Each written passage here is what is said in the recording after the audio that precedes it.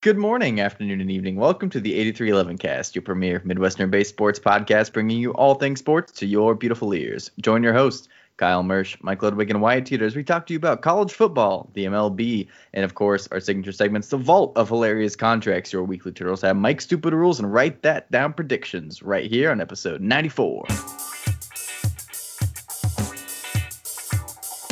So I changed up my fitness routine this week, and I got to thinking, man, like you do fitness things when you're young, so you stay fit when you're old, right? And I read this fun fact that I want to share with you now, which is a dude. His name was Larry Lewis. At age 102, he set the world record for the fastest 100-yard dash. He did it in 17.3 seconds.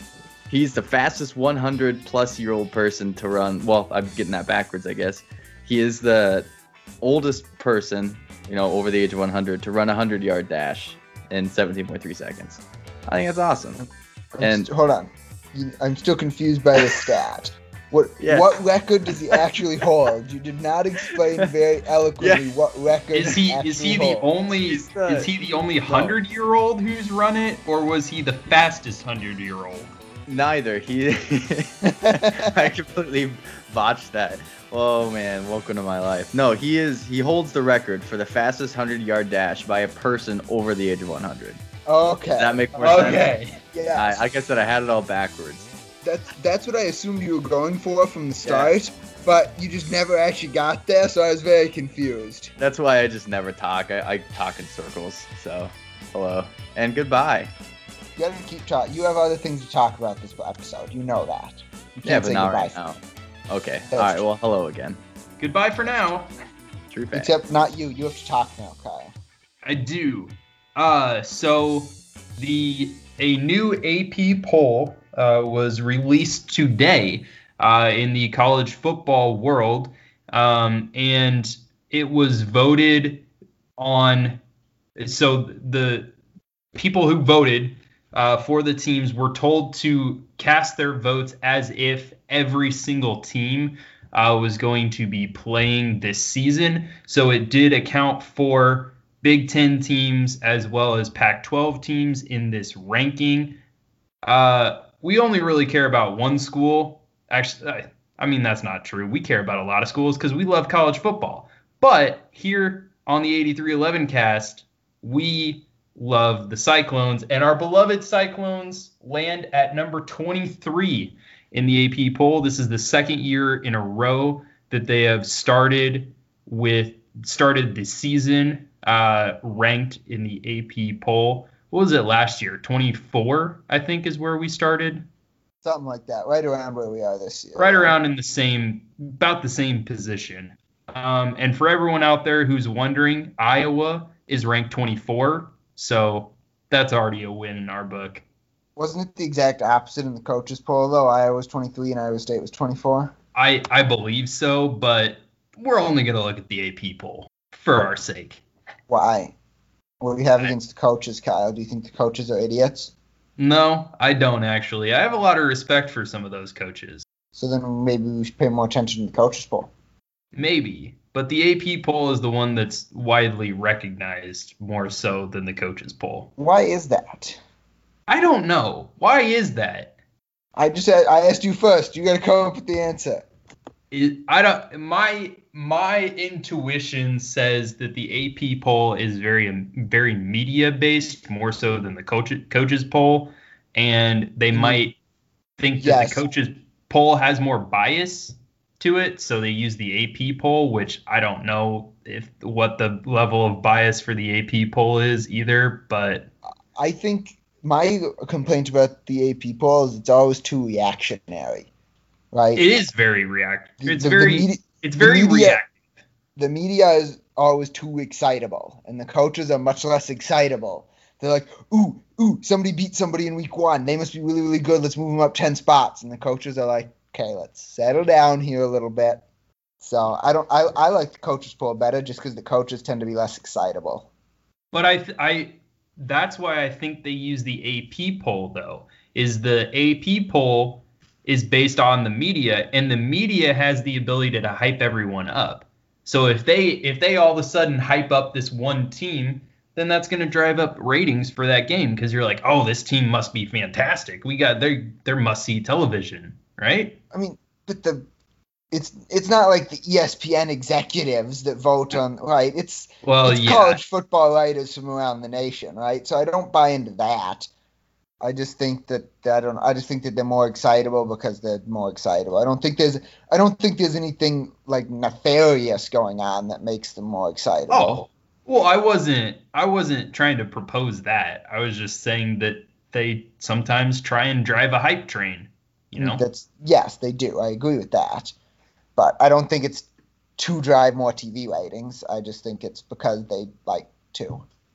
So let's take a second and look at the AP poll and where all the Big 12 teams land on that poll. Yeah, I presume there's 4 of them ranked, right? Yeah, so the top-ranked Big 12 team is Oklahoma, coming in at number 5. I think that's pretty reasonable. Oklahoma is once again stacked. They have Spencer Rattler, who was one of the nation's top recruits 2 years ago, who has now taken over the reins for Oklahoma. Once again, Oklahoma's just going to be good. No ifs, ands, or buts about it. Coming in at 14, the second highest ranked Big 12 team is Texas. They finished out the rankings last season, ranked number 25, after an 8-5 campaign last year. And then Oklahoma State comes in at 15. So it seems as if the writers view both of these teams as very, very competitive going into the season. And honestly, that's probably what I would think. I don't know if they both warrant a 14 and 15 ranking. We'll see. There's so much hype surrounding Texas every single season, mainly because of the names that they get on their team and just their status as a university. Oklahoma State, they've got a lot of returning players. They're prepped for a big year. We'll see if it pans out. And then Iowa State, of course, coming in at 23. And that really falls in line with how the coaches in the Big 12 viewed the rank or the teams as they stacked up against each other to begin the season as well. Pretty much in that order. Yeah. And so far, I don't think that opt-outs have had any big effects on any of those top teams in the Big 12. I know Iowa State has said nobody has opted out yet for Iowa State. Matt Campbell has, of course, said if somebody wants to, he absolutely supports it. But I don't think opt-outs have been a big issue in the Big 12. But as the season gets closer, we are now less than 3 weeks away from the Cyclones opener against the Ragin' Cajuns. That we should keep an eye on, see if there will be any more opt-outs. For sure. It's going to be a crazy, crazy college football season for sure. So I'll just give the top 4. We already know who's at number 5, but the top 4 in the AP rankings is Clemson, Ohio State, who is not playing this year, Alabama, Georgia, and then Oklahoma. So that is your top 5 going into the season. Yeah, and if you adjust for the teams not playing, Iowa State's ranking goes up from 24 to 15. So there are 9 teams ahead of Iowa State who aren't playing this year. So 15th best team that's going to in a conference that's going to play this year for Iowa State. So you got some other updates on how the college football playoff might work this year too, Kyle? Can you give us those? Yeah. So this news broke the day that we were recording this podcast, bringing it to your beautiful ears. August 24th, the College Football Playoff Selection Committee announced that they will postpone their final rankings. Originally, those rankings were set to come out on December 6th, and those rankings are obviously what determines bowl selection and where teams are specifically going for the college football playoff. So those rankings will now be released on December 20th. And correct me if I'm wrong, but December 20th is usually kind of the heart of bowl season. And so with this, there's obviously some speculation that of how many bowls are actually going to be played this year, if any. other than the college football playoff. That is obviously still to be determined. They didn't specifically say anything about other bowl games, i.e. the New Year's Six bowls, which are pretty heavily reliant upon those college football playoff rankings.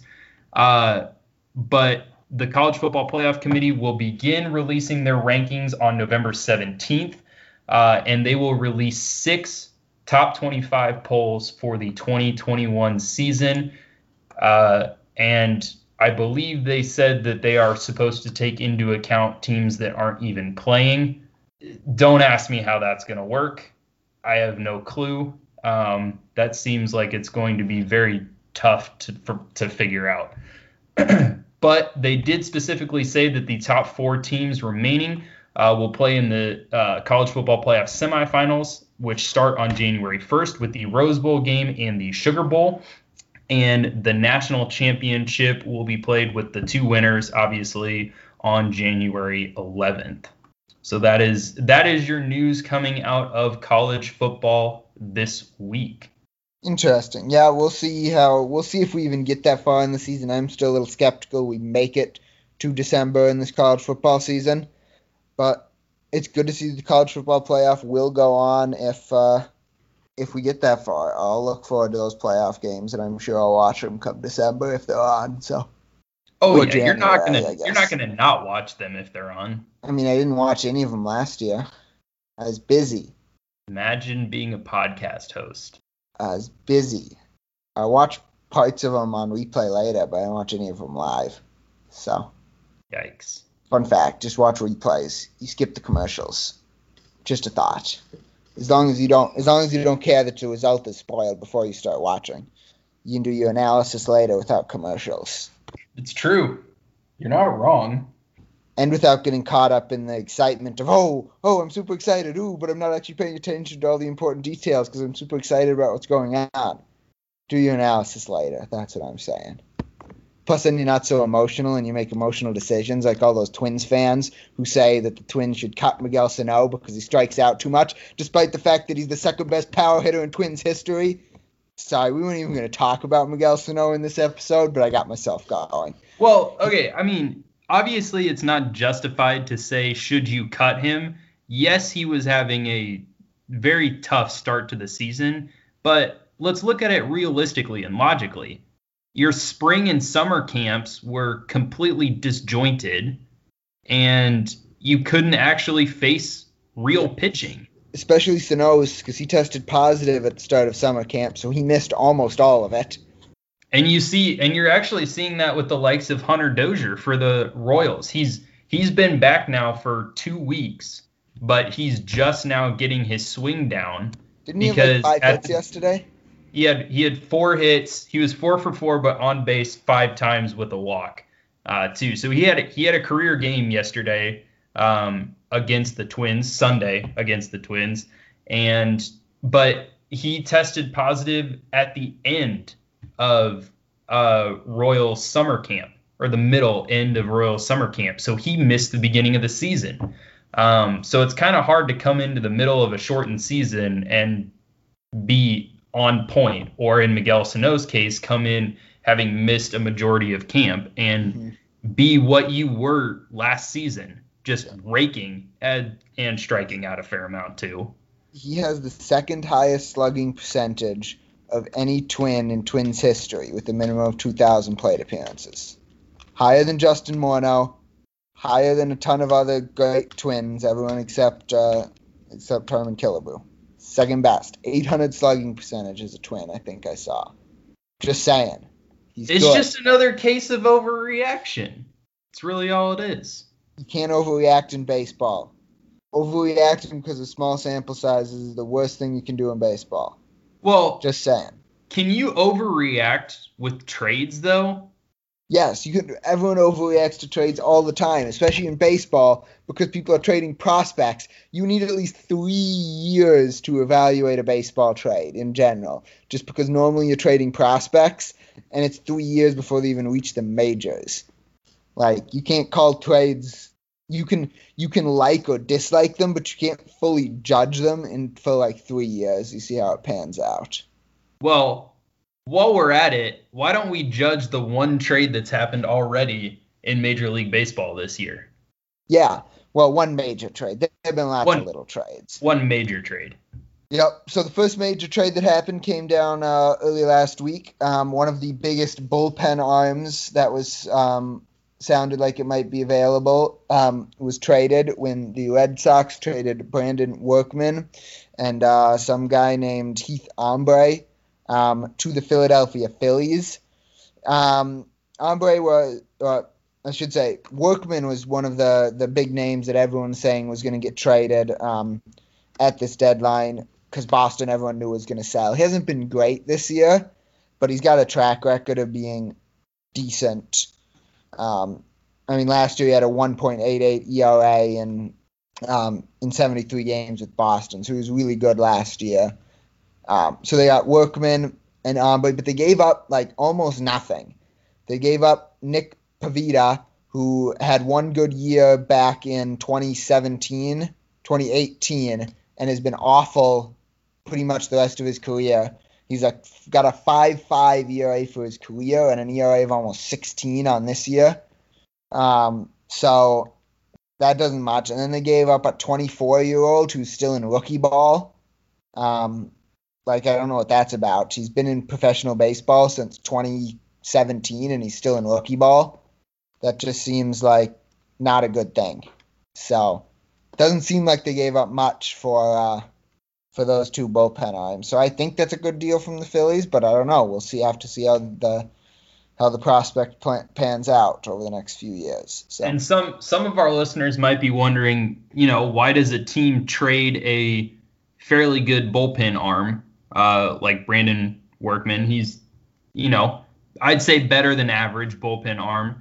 And that's because he is in the last year of his deal. He's on a 1-year deal with the Boston Red Sox. So next year he's an unrestricted free agent. So if he were to leave the team gets nothing in return. So they tried to get something in return here. Who knows if that was actually those players will pan out. Like Mike said, for prospects you need about 3 years, maybe longer, for this guy that they got from rookie ball. But yeah, the Red Sox are trying to rebuild right now because let's be honest, the Red Sox are not anywhere close to contention this season or probably next season. The Red Sox are one of just let me do math here. One of just about 7 teams with a less than 10% chance to make the playoffs still on this season. So there are really only about 7 teams that I'd say are out of it at this point in the season, which is going to make the rest of the trade deadline pretty interesting. The trade deadline is August 31st this year. Keep that in mind. The teams basically with less than a 10% chance you'd consider sellers are the Red Sox. We already talked about the Royals and Tigers are both under 10%. This is according to Fangraphs. But they're both at about 8 or 9%, so they might not be sellers. The Angels, Rangers, and Mariners are all under 10% in the AL West. And then the Pirates, who are awful, have less than a 1% chance of making the playoffs. So those are your, what did that add up to? 5, 6, 7 sellers, basically, are those teams. And everybody else, there's a lot of teams in a weird not knowing what to do state, like the Marlins or the Rockies or the Diamondbacks, where you just don't know what to do, where they're not in a playoff spot, but they're close. And it's going to be a weird trade deadline just because so many teams think they're close. This year, you're going to have way more teams that will probably end up being buyers or poke their nose around the buying market, trying to find players and bring them in, than you would in a regular 162-game season. Just because of how short the season is, how mathematically close they actually are, and one good week puts them right into a playoff spot this season. So that's why a lot of teams who think they're close and think they have a chance might end up rolling the dice and trying to buy a couple of either bullpen arms or another bat or something like that to try and ramp up for the postseason. Yeah. Yep. But just like one good week can put you in contention, as some teams like the Brewers or the Tigers or the Rangers just learned, one bad week can pretty much knock you out. Like the Tigers were sitting at second place in the AL Central about 2 weeks ago, but now they're 2-8 in their last 10, and they're now real hurting for that playoff odds. Texas 2-8 in their last 10. Who else is really strong? I mean, the Brewers just got swept by the Pirates in a 3-game series. That's pretty embarrassing. Colorado is 1-9 in their last 10. That's pretty much doomed them. Yeah. You can't have long losing streaks here in this shortened season. But the other thing that's going to be interesting on the trade deadline is because there's less sellers and more buyers, right? Your supply demand is going to be off compared to a normal year. So, right, I think they're going to be those sellers are going to be looking for more because there's less competition available, right? Less other players that are going to be traded. But also you're going to have some teams who would otherwise be buyers who are going to be like, well, do we really want to give up pieces of our future for a year that has been weird and might not matter as much as history is concerned, right? How do front offices value winning a World Series this year? Right? That's an interesting question. When the trade deadline comes around, do they value a 2020 World Series with the same weight as they would a future World Series in a full season? Do you as a fan? And you also have to kind of calculate the risks. Do we even have a World Series this year? Yep. I mean, we don't know for sure, right? Yep. Yeah, I think at this point, hopefully we'll be there. Yeah. Now that we're nearing the end of August and we're still playing, but yeah, we'll see. But that's a good point. I mean, that's a good question for you two. Do you two value a World Series this year the same as you would in a normal year? Yeah, I personally no. But I don't know. I feel like winning a World Series, no matter what, I think if you win a World Series, unless you're the Astros, you should feel good about winning a World Series, right? I mean, yeah. If Twins win the World Series, I'm still going to celebrate. Yeah. I mean, you're not going to not celebrate it. You're not going to be like, man, we got another piece of hardware for that dang trophy case over there that's catching dust. You're still going to be excited. I feel like it's still valued, but I don't know. Some teams might view it as, hey, we won the wackiest season ever. Maybe it might have more weight. Who knows? I feel like it's one of those things where right now you may devalue the World Series after it happens, but 5, 10, 20 years down the line, it's just going to be another game, right? Like, look at the last pandemic that in recent history, 1918. What do you think about the 1918 World Series? Sure, I don't think there was as many drastic changes to the league in that year, but again, in the past, it's just another World Series. I don't think it's going to have any major devalue in the future. In the near future, it might. That's a good point. Down the line, it's just going to be looked at as another game. That's a very good point. I didn't think about that. Wow. Hey, sometimes he comes in from the top rope and really hits it. You were covered strong from earlier in the episode, Wyatt. Well done. Just some other notes from around baseball. The Twins can't stop getting injured. Just in this last week, catcher Mitch Garver went on the DL.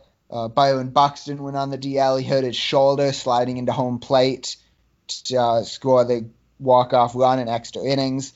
Jake Odorizzi went on the DL after he got hit in the stomach by a line drive. Zach Littell went on the DL with an elbow issue. Tyler Clippard is probably going to end up on the DL after he got hit in the elbow with a line drive yesterday. The Twins just have the injury bug right now, and it's not good. They need to... I mean, they're still leading the AL Central despite all of this, but man, those injuries are just mounting, and it's... And the Indians aren't far off their heels right now. Neither are the White Sox, who had a really good week to storm back into contention. So, speaking of prospects who are really helping a team or help a team in the future, the White Sox are loaded with young talent that is propelling them to a really, really good season so far.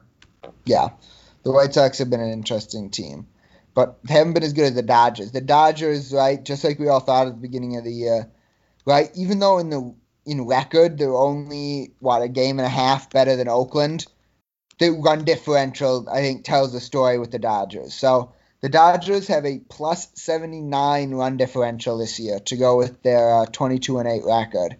If you don't realize how insane that is, the second best run differential belongs to the Twins at plus 40.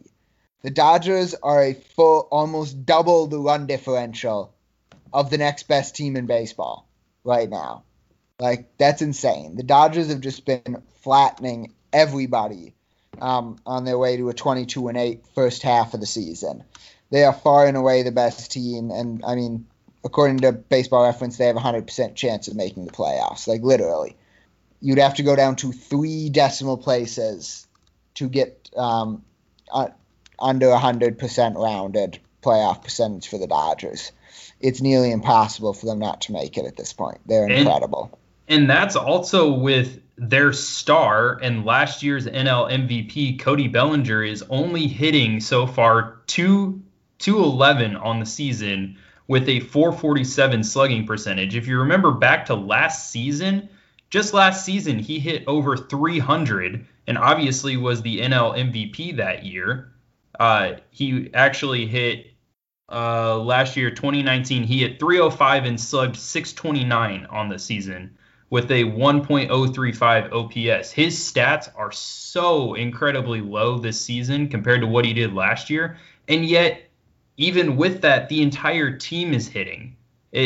They're just a very, very complete team right now, and they know how to win baseball games.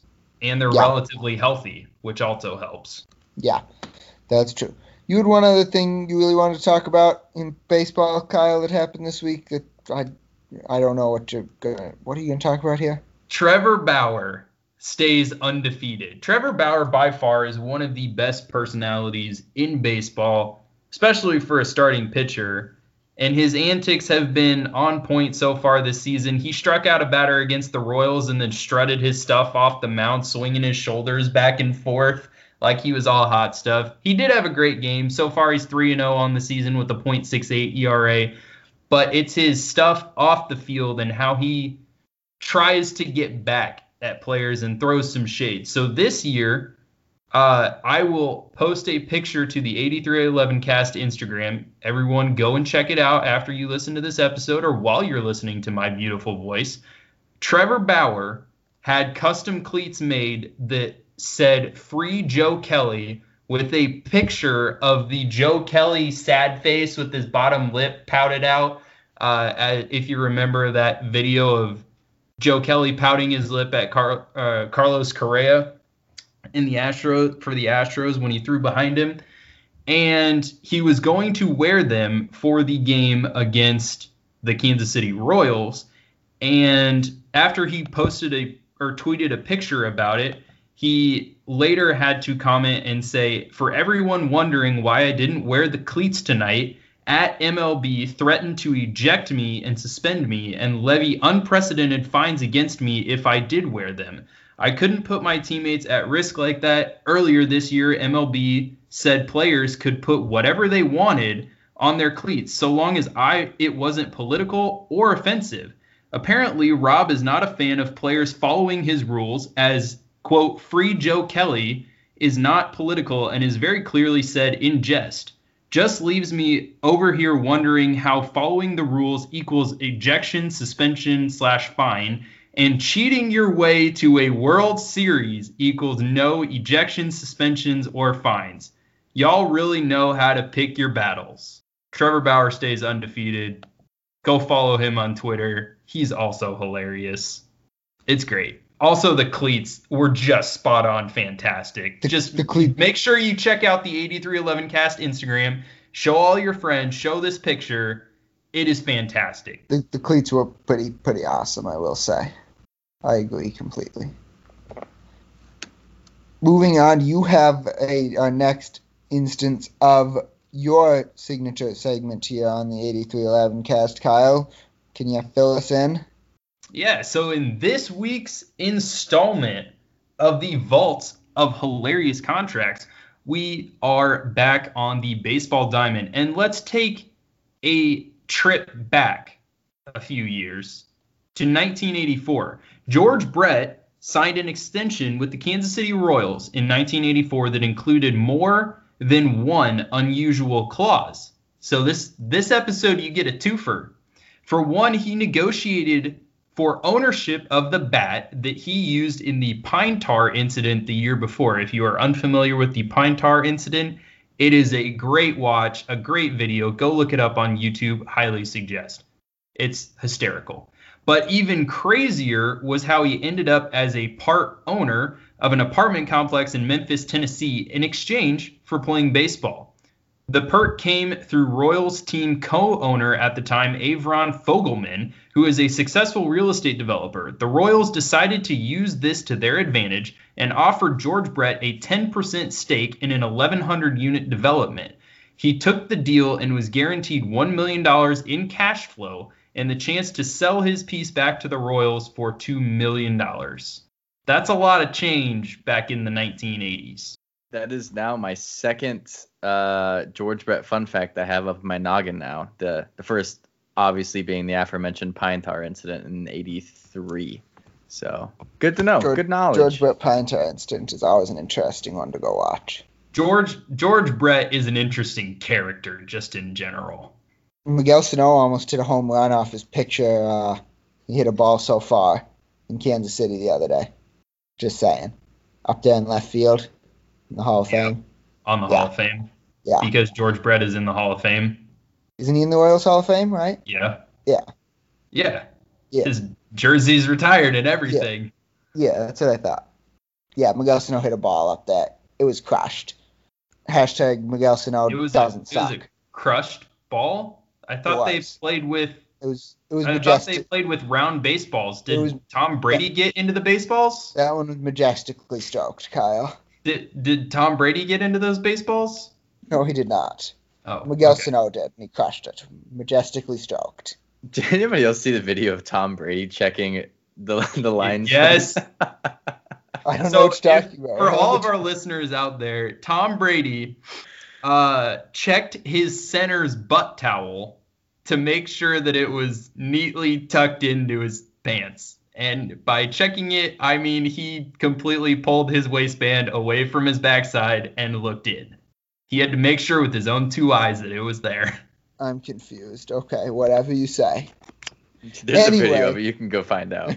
But let's keep it back in baseball, though. You're going to go ahead with our weekly Turtle tab for us? Of course I will.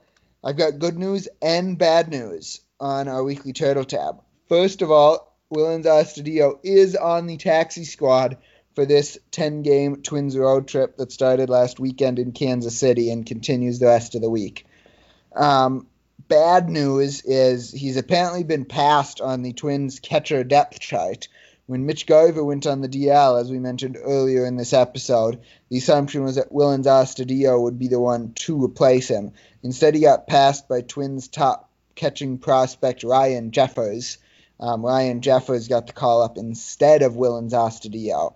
So Astudillo is still on the taxi squad. He's still going to be one of the next men up, but he was not next on the catching depth chart, apparently, as that went to Ryan Jeffers. So we'll still hold out hope that we have Willens Astudillo up soon, but for now, still just on the taxi squad. Big sad. Very big sad. I mean, it's not a big sad that Ryan Jeffers is actually pretty good. Yeah, he had a good weekend. He had a good Major League debut on Friday, and then a good weekend series going forward. So it was good. He had a good series. So when was it Friday? Something like that. I don't know. I don't remember exactly. Thursday was his debut. His debut was the day before they played the Royals. Okay. I lose track of the days these days. Wow, it's weird that I know some Twin stats that you don't know. Too much stuff going on to keep track of all the stuff. You heard me. Makes sense. But anyway, moving on to my favorite segment besides our weekly Turtle tab, which is Mike's Stupid Rules. We're going to do a continuation / follow-up to last week's rule. I got such a good response to last week's rule about being able to be called out while standing on a base when you were hit with a line drive. I had multiple questions about what other times could somebody be called out while standing on a base, right? That's an interesting thing, right? Because normally bases are safe. Other times you could get called out while standing on a base, and I still might be missing a couple. But first one is an appeal play, like on a tag, right? So if they want to appeal that you left for example, second base too early while trying to tag up on a fly ball to third, right? In theory, when that appeal happens to second base, you are standing on third base. And if you left too early, you can be called out then on appeal for while you are standing on third base. It's a little bit of an anomaly because you're not called out at the base you're standing on, but still, you are called out while standing on a base. And the second one I came up with would be if two people are standing on the same base. This is not middle school gym big base. You cannot have two people standing on the same base. So if there happen to be two people standing on the same base, and yes, you do see this in the major leagues sometimes, I believe it is the person who went back to the base. So someone, like if you're in between second and third, the person who was going back to second base, and then they're both standing on two runners standing on second. If you tag the guy who was going back to second, he would be called out, even though he is standing on the base. Those are the only two instances I could find of other ways you could be called out while standing on a base. So I found the two people standing on the same base one to be the most entertaining. Yeah. But yeah, two people standing on the same base, you can be called out while standing on a base. So there you go. That is how you can be called out while standing on a base. That is your rule for the week. I hope you enjoyed it. I did. Thank you very much for that. Mm-hmm. I got a good one for next week already, too. So I'm excited. Continuing to move forward to our Write That Down prediction segment, which, of course, always starts with our accountability session. We had 3 predictions come off the board this week, 1 each for Kyle, Wyatt, and Josh. All last week's predictions from Kyle, Wyatt, and Josh, actually. First off the board was Kyle. He projected that the Royals would play 500 or better against the Twins this year. They played exactly 500. They split the season series 5-5. So for that, Kyle gets a ding, ding, ding, ding, ding, ding, ding, ding. Wyatt predicted that the Cubs would sweep the White Sox last weekend. That did not happen. What's his name? Jose Abreu definitely made sure that did not happen with a 3-homer game against the Cubs over the weekend. So for that, Wyatt gets a nah. And Josh predicted the Brewers would win their next 2 series. They did not. They lost 2 out of 3 to the Twins, and then head-scratchingly got swept by the Pirates. I don't know if that is grounds for like giving him a double wrong prediction. I know we do have some precedent for that before. I believe we gave Kyle a double wrong prediction at one point. Yup. I can't find that one in our documents. Maybe it was Wyatt. Let's see here. We gave somebody a double wrong prediction at one point. Where's that -1? Yes. Wyatt at one point predicted that the Cubs would sweep the Braves. This was back in season 1 of the 8311 cast. And the Braves ended up sweeping the Cubs, so we gave him a double wrong prediction from that. Is this double wrong prediction from Josh? I think it would be if Josh predicted that. I don't think it is. I think it would be if Josh predicted that the Brewers would sweep them. But he just said he'd win, right? Yep, he said they'd win both series. I don't think that's grounds for a double wrong. I think if they would have gotten swept by the Twins and the Pirates, that would have been grounds for it. But yes. They did win again. I would agree. Okay. I would agree. All right. Just a single wrong. All right, just a regular wrong. So just nah for Josh on that series. That is all I have for our accountability session. Kyle, you want to start by putting some more things back on the board? Oh, I'd love to. So I'm going to step out of my element a little bit and make an NBA prediction this week. And I'm going to say that the Lakers are going to lose to the Portland Trailblazers in the first round of the NBA playoffs. I hope so. So for everyone's reference, the Lakers are leading the series 2-1. 2-1, you said? 2-1. 2-1 Lakers, right? Yep. Yeah. Let's see. This is triple? Double? Hold on. Let's see if I can pull this up, get some actual percentages from 538 here. 538 NBA odds. Let's see. We got 538 predictions. Hey, look, I got... I can't get that specifically. So the Blazers are... Oh, yeah, I can. The 9% chance according to 538. There's a 9% chance that this happens. Is that home run category then, Wyatt? I was going to say, I think that's almost home run category there. I'm fine with that. All right, home run it is. Just because I didn't have a prediction and Kyle inspired me because I like predicting that Kyle's predictions are wrong, I'm not only predicting that the Lakers are going to win their series against the Blazers, I'm predicting that they're going all the way to the NBA Finals, which according to 538, there's a 31% chance of that, by the way. Double, triple? I don't know. Probably a double. I was gonna say, well, okay, so maybe a triple because that's a couple games, you know. What are the odds of them making it to the Western Conference Finals? 53%. Triple? I'm fine with that. I was triple. I'd say a triple. All right, I'll take a triple. All right, what do you got, Wyatt? So instead of like going head to head like you guys did, I'm gonna go lateral and say that the Raptors are gonna win the East. So the Raptors already won their first series. Yep. They obliterated the Nets. Yep. According to 538, the Raptors have a 25% chance of going to the NBA Finals. Yep. So triple again. Yep. That was about the same odds that we gave Mike for a triple. Yep. So that's what I was going for. Do we have anything from Josh this week? Is he still alive? Still alive. They got power back in Cedar Rapids. I hope all the Cedar Rapids listeners are still doing okay after those storms. But he does not have a prediction this week. He did not want to try to redeem himself after last week. That's all right.